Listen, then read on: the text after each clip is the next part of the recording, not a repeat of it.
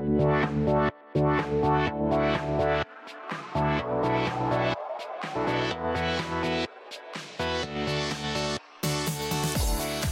to the ITAM Review podcast, news, reviews and resources for ITAM, SAM and software licensing professionals. Welcome to the ITAM Review podcast. My name is David Foxen. I'm an analyst here. And today our subject is all about education within ITAM and software asset management. I'm joined by two extremely highly thought of guests within the education and ITAM space. First of all, we have Mr. Adam Ayer. Hello, Adam. Hey, how you doing, David? I'm very well, thank you. Please tell our listeners a bit about yourself and how you're making waves in the ITAM education space. Sure.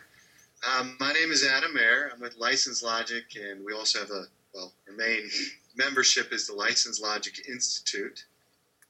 My company focuses on software licensing and software asset management and education around that. We train the oldest certification since 1994, the Certified Software Manager course, and then we've built upon it. We have the Advanced Software Manager, the Expert Software Manager, and then we have Pro courses. Our main goal is to our key audience is end users. We have some information about, in terms of building community, no vendors allowed is kind of our main goal, and that's because we're in a state right now where we have software asset management, and then we also have the software publisher providing software asset management. So in terms of our community, we believe that's a conflict of interest. And we want to build a community around end users that want to be compliant, want to manage their licenses effectively, but also may have to ask questions or want to find out information where they're unsure where to go to, and they want to feel comfortable. So we're beginning to build a community focused on end users, where they can be, feel comfortable, talk amongst themselves, and ask questions that might be delicate if the vendor was in the room. Cool, thanks, Adam. And we also have Mr. Dave Kelsey. Hello, Dave. Hiya. Wow, that was a very deep robotic voice there. Sorry, I've just got back from an event show, and I think I might have exerted my talking abilities too much. So too much screaming and shouting. Yeah, I think it was the after party. So. Okay. Do you want to give a brief introduction to yourself? Yeah, I'm the product manager for the service management area for the BCS, the Chartered Institute for IT. We have a number of goals to achieve, and primarily that's around ensuring that we are doing good for the society that we serve, which is obviously the IT professions. Myself, I look after a number of number of products within a portfolio, specifically around service management. And IT asset management and software asset management forms a growing area of focus for us at the second. Excellent. And we have Mr. Martin Thompson as well. Hello, Martin. How do, David? How do? Do you want to tell the audience who you are if they needed to know? Probably know. Not really, but I think you ought to tell the listeners about what you just did to your thumb before you started the podcast. It was my finger, and I went to make a cup of tea, and I went into the cutlery drawer and sliced it, and my finger is falling off. So if I make it towards the end of the podcast, then it'll be a miracle. But I'm not being over dramatic or anything, but I can definitely see bone. Nice. Right. Yeah, exactly. It's I can't really see bone, but hey. First question, gents. Bit of an easy one, but one that kind of is unanswered within the ITAM world. And why isn't there any form of ITAM or SAM training at grassroots level? Now, what I mean by that is why isn't there an ITAM or SAM element of, for the UK listeners, like A-level or GCSEs, or in colleges or universities? Why isn't it part of the IT or business modules, if you like? Because at the moment, all I'm hearing about is there's SAM and ITAM shortages. there aren't enough, young people joining the industry. There's a, real shortage at the moment of entry-level and mid-level professionals. But that's obviously going to happen when people don't know about it through the education process. So why do you think ITAM hasn't been picked up yet by any of the education boards? Anyone can kick this one off. I'll take a stab at it. I think, at least, from the U.S., my perspective, I've taught mainly U.S. folks, some international, but mainly U.S.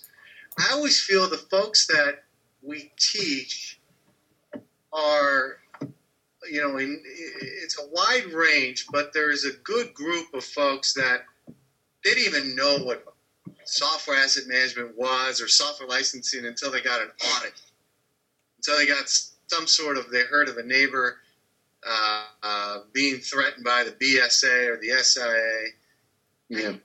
I think it's this young educational endeavor where, when you go buy, when a company goes and buys software, they don't necessarily think, hey, I need to go out and get the best license. No, they're looking at software. They want to get the best product. Yeah. And the license is, as we know, those of us on this podcast, is very complex and can really help you determine as a business which product to choose because of the license. But a business or an organization, when they go and use software, I think they don't really think about the contract, and that makes sense. It's kind of this weird thing where it's one of the only products that I can go to Best Buy or to Fry's, which is I don't know if you guys have that there, but electronics store, where I can go, I can go buy from Best Buy a computer. I can go buy from Best Buy a toaster, and I can return it the next day. I can open it up out of the box. I can return it, no problem. If I go buy software, open it up out of the box, and try to go return to Best Buy, there's some problems there. It's weird because it's this product that comes with these can be very complex contracts. So from my perspective, your college level, you don't see software asset management, you don't see software licensing classes, and that's my main focus. I'd love to hear the ITAM and the hardware side as well. But they don't think about the contractual issues, which really, as you do with software asset management, you're monitoring, you're managing your software based upon the metric that was given to you, allocated by this contract. So I think it's just kind of unknowing. The only area that I think lends itself to, software asset management at the college or after would be anything in regards to contracts. But you don't necessarily link the two.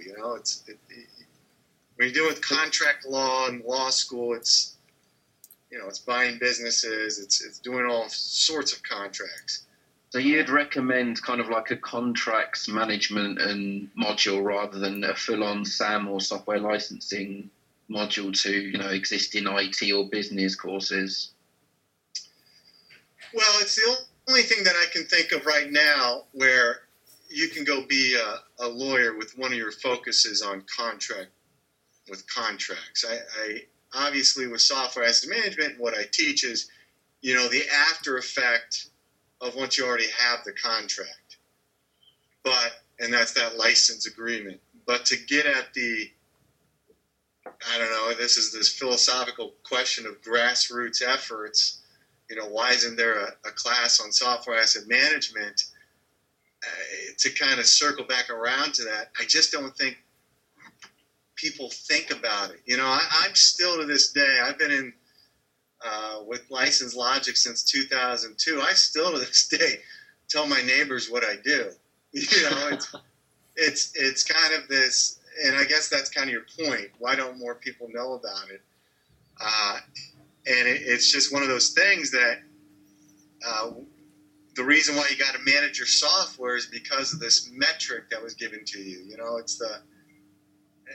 It's the industry where it's not uncommon where you hand over money to a software publisher before you see the contract, before you click I agree. You go rent a car, that money transaction, here your life is at stake, renting a car, but yet they're walking through you. When I go rent a car at an airport, they walk you through. You got to initial this document, you got to initial here, you got to sign here, and they're kind of walking you through this contract. But that doesn't happen with Sam. With software, you don't get that, and so it's tough for people to relate to that. Oh, yeah, that's right. I do click this. I agree. Yeah, but they haven't got a clue what it means. Yeah, and so it's for software on the software side, it's it's also something that's not tangible, right? It can be you install it, you don't feel it, you don't touch it. I think that adds to the complexity of people not knowing about it. Whereas, with servers and with hardware, desktops, mobile phones, tablets, etc., people are actually touching it every day. They actually physically see it. They may not use that tablet every day. They may not use that one desktop every day, or that server doesn't get used, but they physically see it. And I think that plays a major role as well. I mean, I'm just kind of going off the cuff here. That's a very good, interesting philosophical question, but I think, I wanted to challenge you guys. I want it to be a challenging question. Dave, quickly, why do you think that within the UK there isn't any form of SAM or ITAM training or education at grassroots level, as we'll call it? I think one of the most basic answers to that is the fact it's not sexy, to be honest with you. I mean, the government is pushing... What are you talking about? The government, on school curriculums now, everything's code. So toddlers learn to code, and that's great for from 4-year-olds or everything else. And I'm sure they'll develop into very rounded software programmers. But like Adam said, a lot of people, I think, with regards to asset management, whether it's software or the more general IT asset management, tend to fall into it. I know that I certainly did. And you kind of evolve, via your IT service management journey into doing it. And I think that because of that factor that nobody is aware of it, because IT in itself is inherently, how many conversations do you have with people when they say to you, what do you do? And you go, I'm in IT. And you just see their faces glaze over. It's because it doesn't have that kind of, but it doesn't have that kind of mass appeal. And I think that's down to a number of factors. Our industry in itself doesn't help itself, I don't think. But we do need to be getting out there to, schools and universities and everything else, and promoting the benefits of it. Because it's only later in life, as you go down your service management journey, that you find this nugget of really exciting stuff that you could be doing. Sexy stuff as well. Sexy stuff. Yeah, Martin, why do you think it isn't at grassroots level? I mean, you've got kids. Would you like them to be taught about SAM or ITAM in like a business degree or an IT degree or A levels? I think it is out there in pockets. We were at the SITS, the ITSM show this week, and there was a few university folks walking around. There's certainly people studying ITSM at university, and I think it's only a matter of time before there's more widespread adoption of ITAM within there as well. There's the doctorate in the US. There's a some form of doctorate for ITAM in the US. I'm not sure how widely adopted it is or how many people have got it, but that is option. And I think I've heard rumours on the jungle drums in the industry around a few apprenticeship schemes as well. So actually get SAM and ITAM apprentices to actually fill some of that void that you mentioned, David, about not enough people in the industry. And I think another thing that came to mind when the other two guys were speaking was that it's not all about IT. So if you look at all the activity, like Dave mentioned about coding, it's also about apps, it's about copyright, it's about IP. It's not an IT thing. It can actually be a contract law or a business discipline. How popular it will be is another matter. It might be one of these begrudging things like statistics that everyone has to learn whether they want to or not. Yeah, but I mean, apprenticeship schemes are great, but at the end of the day, those apprentices are still going to go into it not knowing, even the basics of SAM. If we taught the basics of SAM or ITAM at that kind of level, admittedly, some people may switch off and find it boring, but there are going to be those geeks like ourselves that find it really interesting and think it's sexy and want to build a career in it. Absolutely. Well, I think that I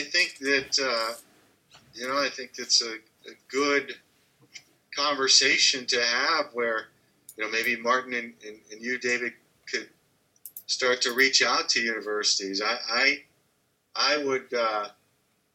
That's one of my target audiences here in the U.S. is universities, and if we want to reach out, I mean, there's a lot of universities that deal with software asset management. They deal with, Martin mentioned copyrights, for a while. That's a big issue on campus.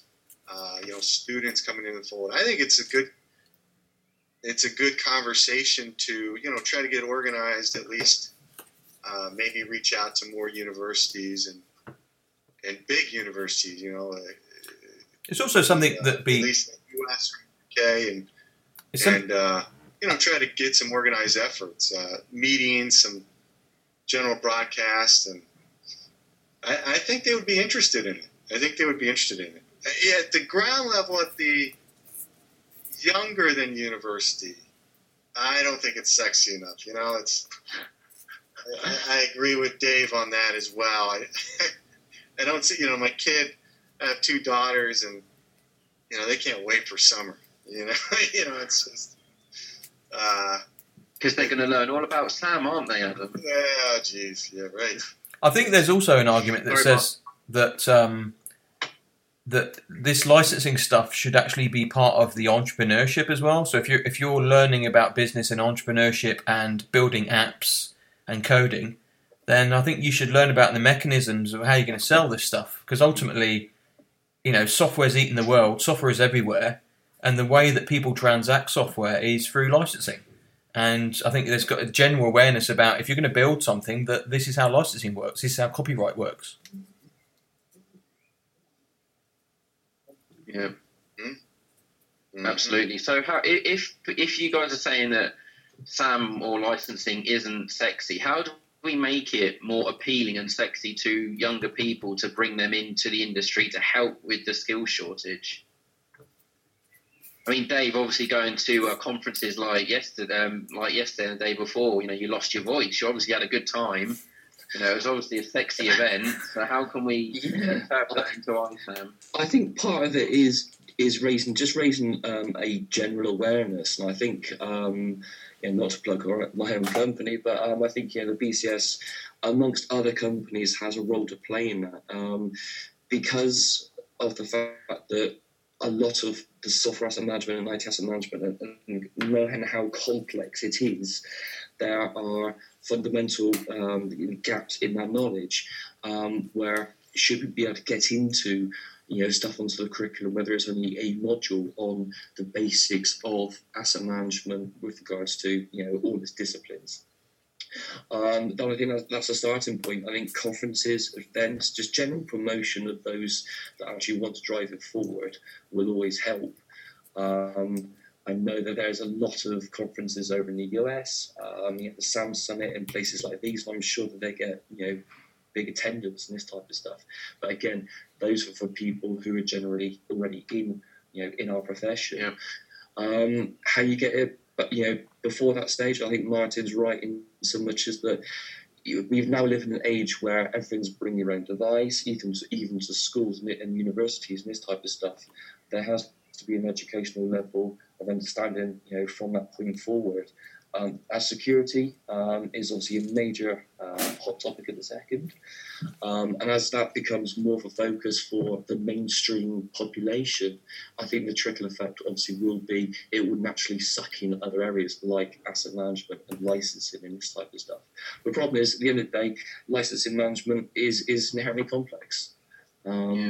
Just a bit of a call out. If there's anyone, if we're fortunate enough to have anyone on the podcast that is either a student of IT or is working at a university, we would love to hear from you. Yeah, cool. Thanks, Martin. Going on from that, how would you make ITAM sexy and more appealing then? I mean, we've got the ITAM review now. That is sexy as hell. I mean, the homepage, the content, it's just, on point, obviously. So how would you further that and reach out to the next generation of ITAM professionals? For me, when I think you kind of have to do a little bit of the rebellious things, like when you and Martin are dealing with the clear licensing, the campaign for clear licensing initiative, because of the fact that what's been mentioned is that it does get into these complexities. You are dealing, I thought the entrepreneur comment was very excellent. Hey, you want to build a software product? You want to build an app? Great. How are you going to distribute it? How do you plan to make a living on it if that's your intention? I think if you start to create that awareness where you say, how are you going to distribute it? By the way, these are complex licensing. And there's groups out there, successful, unsuccessful, in trying to change the industry, trying to get these, large corporations, these large publishers to change their license agreements, change their contracts. I think if we kind of, have these initiatives where whether you're a new entrepreneur trying to create new ideas and platforms, how are you going to distribute, to, oh my gosh, man, this is complex. This might be an interesting path for me to go down. I didn't know it could be so complex, right? So I think people just don't, again, it kind of goes back to my neighbors in my neighborhood. They don't know what I do still. I've lived next door them since 2004. And I think I do a good job of articulating what I do, but they're always kind of perplexed by it. When you say that word software, they immediately think I'm a coder, and unfortunately, I'm not. And I say that because I do have a lot of ideas for apps and things like that, and gotten involved with that development side. I know a little bit, but so I think that to make it sexy, to make it start saying, listen, these are complex agreements. Companies, individuals may not understand it. Look how complex they are. Look at the big guy. You can point to the Microsofts, the Oracles of the world to say, hey, these are big guys. They're producing a lot of good products, but sometimes they're producing very cumbersome and not end-user friendly licenses. And if that was out there more, that might reach to the inner self. I like to think I'm a fighter.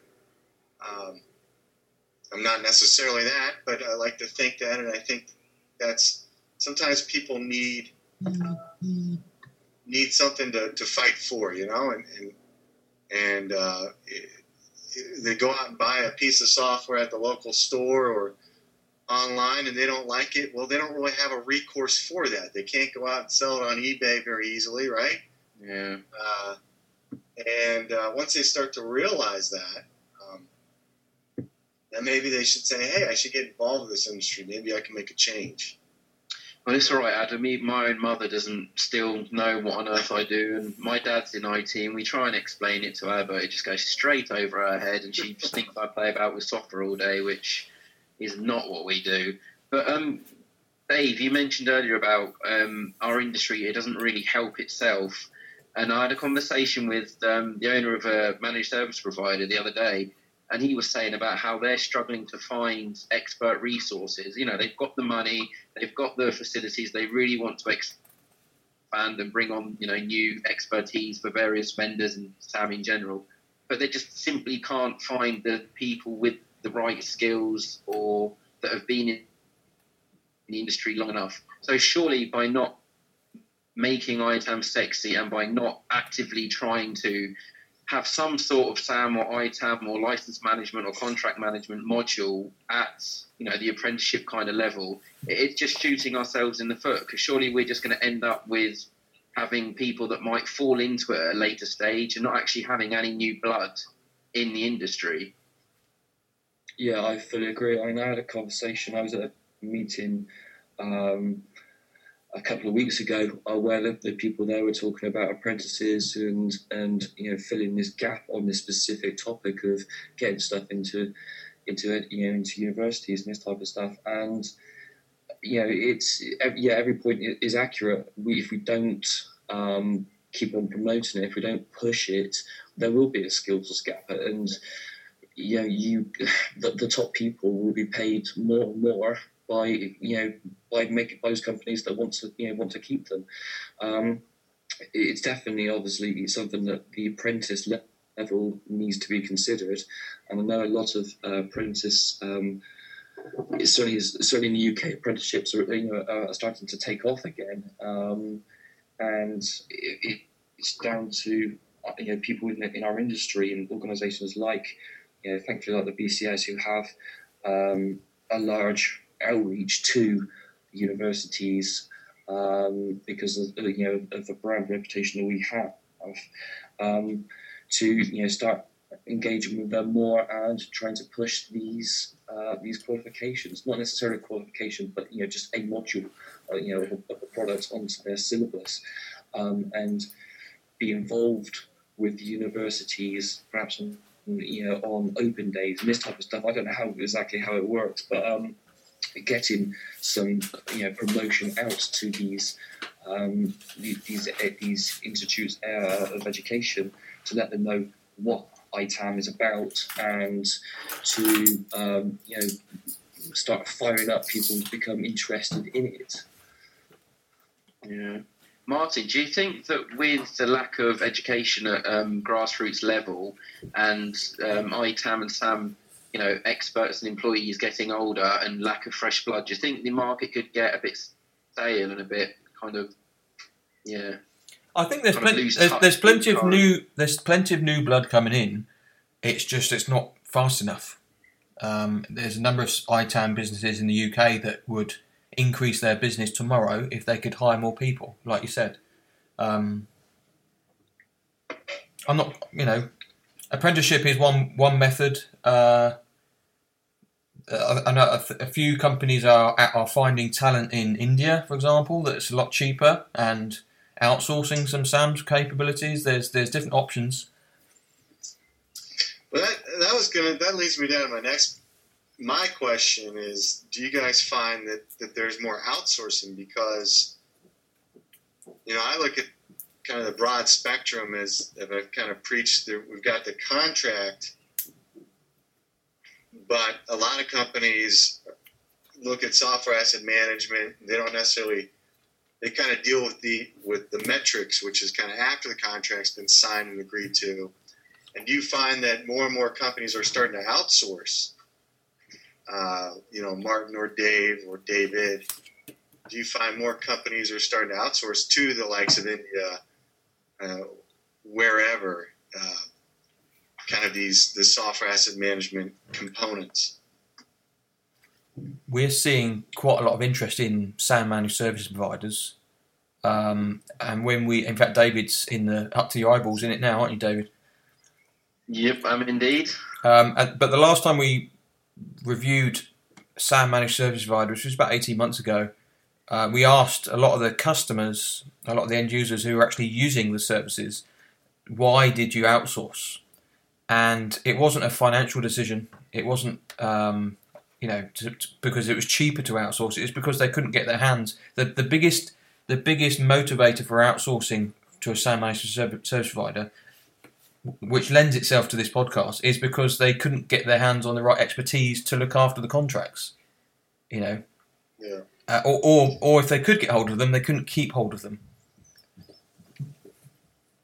Yeah, and I think I can see that, and I think one of the issues that the software asset management industry has, because there is no grassroots education. I remember speaking to a colleague of mine years ago, is that because there's no grassroots, there's also means the entry level to claim one as a SAM consultant doesn't exist.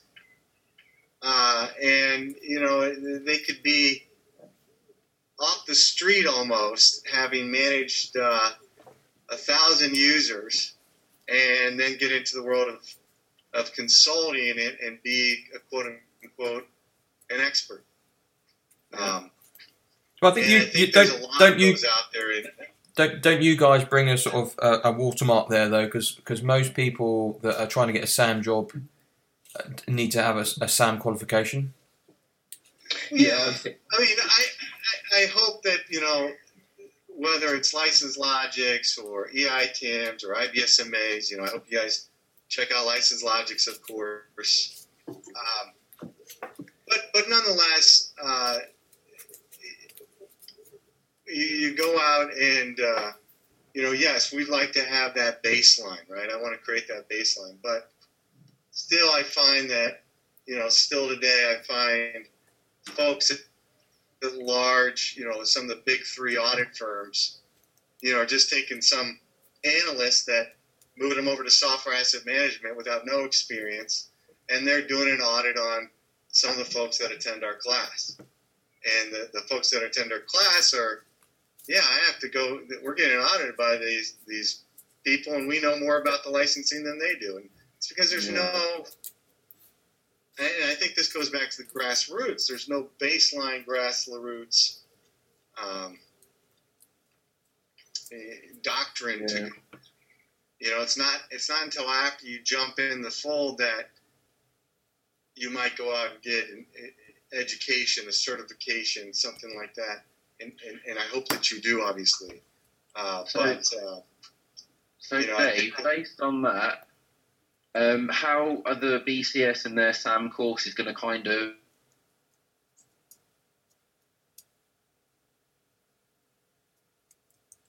like Adam's point, they're people who have come in off the streets, probably not off the streets, but how are the BCS going to kind of separate the proper SAM experts through their courses and then the kind of admin 9 to 5 level SAM? Well, I think this is probably a slightly more wider question about certification, in so much as that we are kind of moving away from the foundation level only multiple choice, 60-65% pass mark, type of certification to multi-layered ones. So you have a foundation which is, as the name suggests, open to people who studied the course and everything else and read the books and this type of stuff, but should be aimed at a very basic level. What we're tending to see is that the requirement for a practitioner, and then a professional, and then a expert, and then blah blah blah and everything else. The hierarchical way of doing certifications is that the practitioner and the professional levels are a new basis for demonstrating that particular ability to do that job. So when you have foundation level, which is 50 questions, multiple choice, the practitioner one would be there would be 4, 5, 6, 7, 8, 9, 10 modules with a minimum of 5, 6, whatever, however it's set up. But each of those modules would be very much more focused on a very specific requirement. We're taking ITAM, for example. You would have one go into more in depth in software asset management, one in hardware asset management, one in security, mobile device management, everything else that is required to demonstrate that you actually know a bit more about this particular job. The high level ones would even go towards work-based assessments. So you'd have to submit a piece of work that would be marked off, or you produce an essay, for example, something that you have a scenario-based situation where you actually have to disseminate the information that's given to you and produce a business case, for example. That seems to be where the certification paths seem to be going. So by doing that, certification is brilliant, obviously, but it's there is still an element of real-world work experience that you can only get from doing on-the-job training. Absolutely. I think that's where apprenticeships are really starting to show major promise.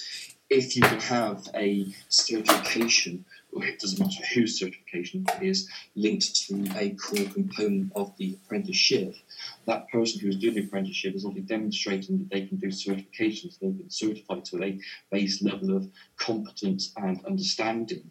But with that comes the ability to demonstrate that on the job work experience, and that's where these guys can really show promise, I think. So that's a really good, really good answer in this fact that future exams hopefully will be more case study based and practice based rather than, multiple choices that the person could have maybe found on the internet or through a book beforehand. So it's actually based on real life experience. So that leads me to our next question. Martin, say for example you were looking for another ITAM or SAM professional to join the ITAM review. You had one CV that was qualified to the hilt with SAM, certificates and SAM courses, but not much experience, or someone that has maybe one or two SAM qualifications but has vast experience. Which one would you lean more towards? Does a certification, would that win you over, or would the experience win you over? I think neither of those, actually, David. You need to be slightly unhinged, like me and you, I think. Elaborate. No, I think it's a good question. So the options are: I've got somebody who's qualified to the eyeballs but with no experience, or somebody who's got a lot of experience with no qualifications. Yeah, exactly. So someone's basically gone, this SAM looks interesting. I've seen some of the jobs out there. I'm just going to go on every course that every qualification, every multiple choice thing that I can do. Or someone that has been actively doing SAM for a few years but doesn't have the qualifications. If I'm really honest, that's not the primary thing we would be looking for somebody to join the ITAM review team. It would be more somebody who's passionate about the subjects, regardless of what their experience or their qualifications are. But to answer your question, don't dodge the question. To answer the question, it would be more, and this is reflected actually in our salary survey as well. It's more about the experience than the qualifications. Yeah, I agree with that. Go on, Adam. You've got two CVs in front of you to join Licensed Logic. One's experience, one's qualifications. Which one would you go for? Experience. Experience. You can't buy experience, right? So. Very true. And you can buy. Well, you can't buy qualifications, but you can buy the resources and stuff required to pass. You can buy access qualification. You can't buy experience, and that's kind of unfortunate. These apprenticeships, maybe it's just the U.S. vernacular. I guess that would be. I don't think we have those here in the U.S., or at least not very. Every time I think of apprenticeship, I'm thinking of a blacksmith or not in the IT world. I think of internships. Maybe that's what you.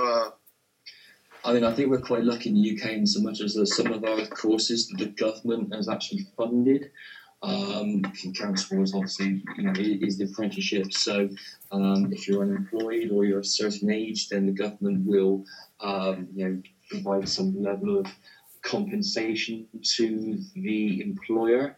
My previous company that I was working for, we took an apprentice, and it was wholly funded by the government. Didn't cost the company anything, apart from obviously anything that we wanted to put in place ourselves. Via the training program, that this person did, she was fully Microsoft certified by the end of the course. Plus, we as the employer wanted to have her skills anyway, so we put her on her own training courses. Going back to the previous thing about two CVs and everything else. I was going to ask you, Dave. I do apologise. No, that's no problem at all. I think it depends. My point with that one, it depends on the industry. It depends on the company and the industry. Obviously, all rational people would say, experience over qualifications, but that's mainly could be down to the fact that certifications are becoming like a commodity, whereas work experience and everything else is, as previous people have already mentioned, cannot be purchased. But I would imagine that certain companies and working in certain industries, regardless of the experience that a person has, will need to demonstrate to their auditors that everybody who's employed is certified up to a certain level. Now, the obvious thing to do with that one is you take on someone who has more experience than qualifications, and give them, put them through training courses, or vice versa. The people who've got the qualifications, if they're in a particular role that allows them to, they will obviously gain more experience through their work. So I think it's a fine line on that one, and also depends on the company involved. Yeah, I think when I see a lot of jobs that pop up now on LinkedIn and SAM jobs in general, they're always asking for like a base core, certifications, Microsoft certified, blah blah blah. But I think the Microsoft ones, they're more about selling licensing rather than actually practice the art of license management. So how important do you guys think that certifications or training accreditations are if you are looking for your next SAM role? So, for example, if I've got the experience but I haven't got a certification, would you recommend that I go out and get some basic certifications, or do you think my experience would show over someone who's got a bit more experience than me but has got certifications? I think, if I can jump in, I think certifications, as I said, mentioned previously, provide a base level of competence. If you've got all the experience and everything else, but you haven't got the qualifications, then doing a certification should be no bother at all, to be honest with you. And it will, I'd imagine a lot of recruiters, and I haven't spoken to a few recruiters in my time, they just when they look through hundreds of CVs that get come in for a specific application, they've got to wade through these really, really quickly. And if a particular candidate doesn't meet a certain base, benchmark and everything else, regardless of what else they've got, they'll be just discarded straight away. So that might be the ideal candidate. They might be the perfect person, but because they don't have a industry recognised qualification, then they'll be able to, they won't even get an interview. I think depending on the industry that they're going to go into, will also depend on the bare minimum qualification that they will need. Obviously, the US market will be different to the UK market, as it would be to India, etc., etc., etc. Yeah, I just to add to that, I mean, any education, certification where there's some sort of exam, just demonstrates that you not only have the experience, but that you've in fact been able to prove that you have the knowledge as well, or you've gained some knowledge. So it demonstrates that you've retained the knowledge, and you can point to your certification as proof that you've retained that knowledge, as long as it's a fairly current certification. It's not like 20 years old or something. Yeah, you mentioned, Adam, about retaining knowledge, but one of the things that I really liked about your courses was the fact that it was based on real-life scenarios that could actually happen within an organisation, rather than being you sit there, you do the interactive course, and it's just words and text, and this is what you should do, this is what you should do. It was actual real-life, examples, if you like. Yeah, I maybe one day we can sit down and chat face to face, have a good time. But I really, when I develop these courses, and it's kind of the crux is that I spend a lot of time thinking about a story to make it interesting to the student. From whether I'm giving a live course or a webcast or whatever, I want to try to relate it back to the student in a real world experience. And with our courses, they're on demand. And yeah, you're right. We do spend a lot of time, and we want to make it interesting.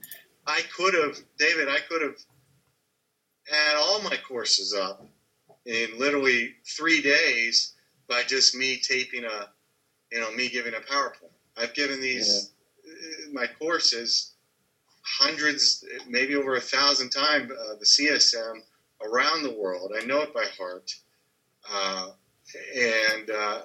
could have given that as a PowerPoint, but I don't like to go through those, and I like a story. I like a movie. I like scripts. I want you to kind of care about the characters that we bring into the fold and realize that, hey, this isn't all, when you get an audit letter, it's stressful. Yeah. When you're going through software asset management and some of these discoveries, they're complex, and I want to show that in our courses the best way we can. And it's part of the reason why our last course, the ESM, the Expert Software Manager, we have 5 courses developed right now.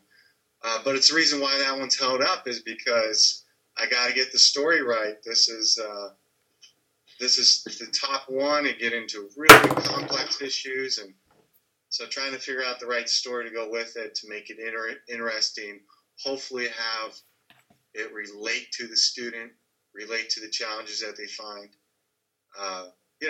Steven Spielberg element. Makes it different. It makes it challenging for me, but I enjoy it. That's my favorite part. It's coming up with these. How do you relate it to situations that people have gone through? And I used to, my background is in 1998 to 2002. I was working at the SPA, SIA now. And, bye, Adam. Thanks for coming. Yeah, right. Bye. Please. I helped. I put 3 people in jail because of copyright infringement, or helped put them in jail. No way. So I was on that side of the fence. I saw the other side of the fence, but then I realized, wait a minute, these licenses aren't so crystal clear. There's a lot more complexities. It's not always a black and white issue. There's a lot of gray areas. And absolutely. So now I'm on the other side of the fence. Welcome to the bright side. I agree. Welcome. You've been doing it longer than me, so yeah. Dave, the VCS is known for the Foundation SAM Essentials course and the practitioner one. I think recently the practitioner course stopped. Are you able to kind of tell us what kind of progress you're making with the new SAM courses and when we can expect to see, hardcore practitioner SAM courses from you guys? There's a very short answer to that, and unfortunately the answer is no. I can't tell you too much at the second. But what can I say is that we have recognised there's a issue, and we hope to be addressing it. So they're in the pipeline. Yeah, essentially, we've had discussions, about it, and not just internally, but also with our, the BCS specialist groups and everything else. And we hope to address that soon. Excellent. And Martin, if you were to create the ultimate ITAM or SAM course, what would you include in it? Wow. I love this. I love the stories idea. And if we look at our events that we did last month in New York, it was the interactive and the games that people most like. So it would have to be an interactive course. With scenarios and little stories. Yeah. I mean, we've got Adam, the Steven Spielberg of SAM stories here. So. Yeah, man. I keep it interactive. Yeah, that's what I found as well, Martin, when I've given my courses throughout the years was it's not necessarily me or one of my instructors, the talking head, I like to say. It's more the conversations, the give and take, and the interactivity. That's what I've enjoyed as well. Yeah, well, just one of the things I was going to say is the way the market's evolving. It used to be that you have one SAM practitioner and you pick up a SAM qualification. I think we've covered this on the ITAM review quite a bit in the past. Is that the job role is evolving as well. So you have people that are going off on a fork towards a more business oriented level. You get a more technical, maybe inventory specialist or configuration specialist. Then you have process people, then you have licensing people. SAM is not one role anymore, and I think it would be good to see the licensing certifications evolve like that, so they're a bit more modular. So you can still be a black belt in SAM, but you might build it up from different components compared to what you might have done in the past. and you can add then like I'm also a black belt in like Oracle licensing or Adobe licensing. And can I chime in? That's exactly what we do with like our Pro, the ESM Pro. So that was my thought process going in. Was right now we have the software license negotiation specialist. Soon we'll have the content licensing. So professional journals, very similar, but they take on a different beast, and you have to know more about copyrights, more about law, I would say, because people stealing images and putting it on they're going to Google and stealing an image, putting it on their website. So that's exactly kind of the different take that we have with the ESM Pro, is that with all the different software asset managers out there, they each may have a different interest or a different job role and responsibility that's different from their colleague at another organization that also is a software asset manager. Yeah, good point. Last question to wrap up the podcast. If you just in one or two sentences, if there's someone now trying to get on a number of ITAM or SAM courses for their own development and to help with their organisation SAM structure, if you can give one or two sentences as to why ITAM is so important. If we start with Dave, why is ITAM education so important nowadays? I think simply because of the amount of money that's involved in some cases with regards to companies. And obviously some very big companies, there are license and compliance issues. So, with regards to the deficits and potential shortfalls that some of these companies can have, there needs to be a level of understanding of the complexities, whether that's managed in-house or via an MSP or something along those lines. I think that's the big driver for a lot of companies nowadays. Adam, why do you think education within ITAM is so important? Yeah, and I'm biased, David. I always say the only reason why you got to worry about hardware is because of licensing around it. But that's not true, not necessarily true. But so I'm biased. I focus on software because of the complexities with licensing. So to go back to your question, kind of the importance of it all and getting involved with education. I think, Dave hit the nail on the head. There are companies, whether it's the publisher side doing the audits or the organization going through audits or an organization wanting to clean up their licensing, there's a lot of money at stake. And because of that, eventually, maybe not right away, eventually an organization realizes, oh my gosh, we have to get organized with our software licensing. And there's a lot of money at stake. So if there's a lot of money at stake, I believe there's going to be a lot more jobs that will be in this arena as these audits, as these organizations get organized with their licensing. Hey, we've got to manage this. So there's more jobs down the line, and I think that's happening because of all these audits that we hear about and we see. And then organizations realize, wait a minute, I don't want to get the next audit letter, or I don't want to deal with this publisher anymore. Let's move to a different publisher. Let's move, et cetera. Let's get better managed. Yeah, and there needs to be education around that. And finally, Martin, why is education in ITAM so darn important?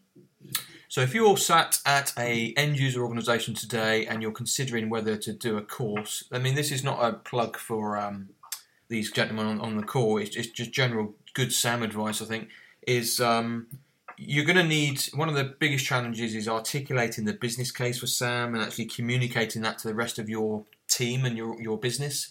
And you're going to get a good grounding on how to do that if you attend a SAM certification course.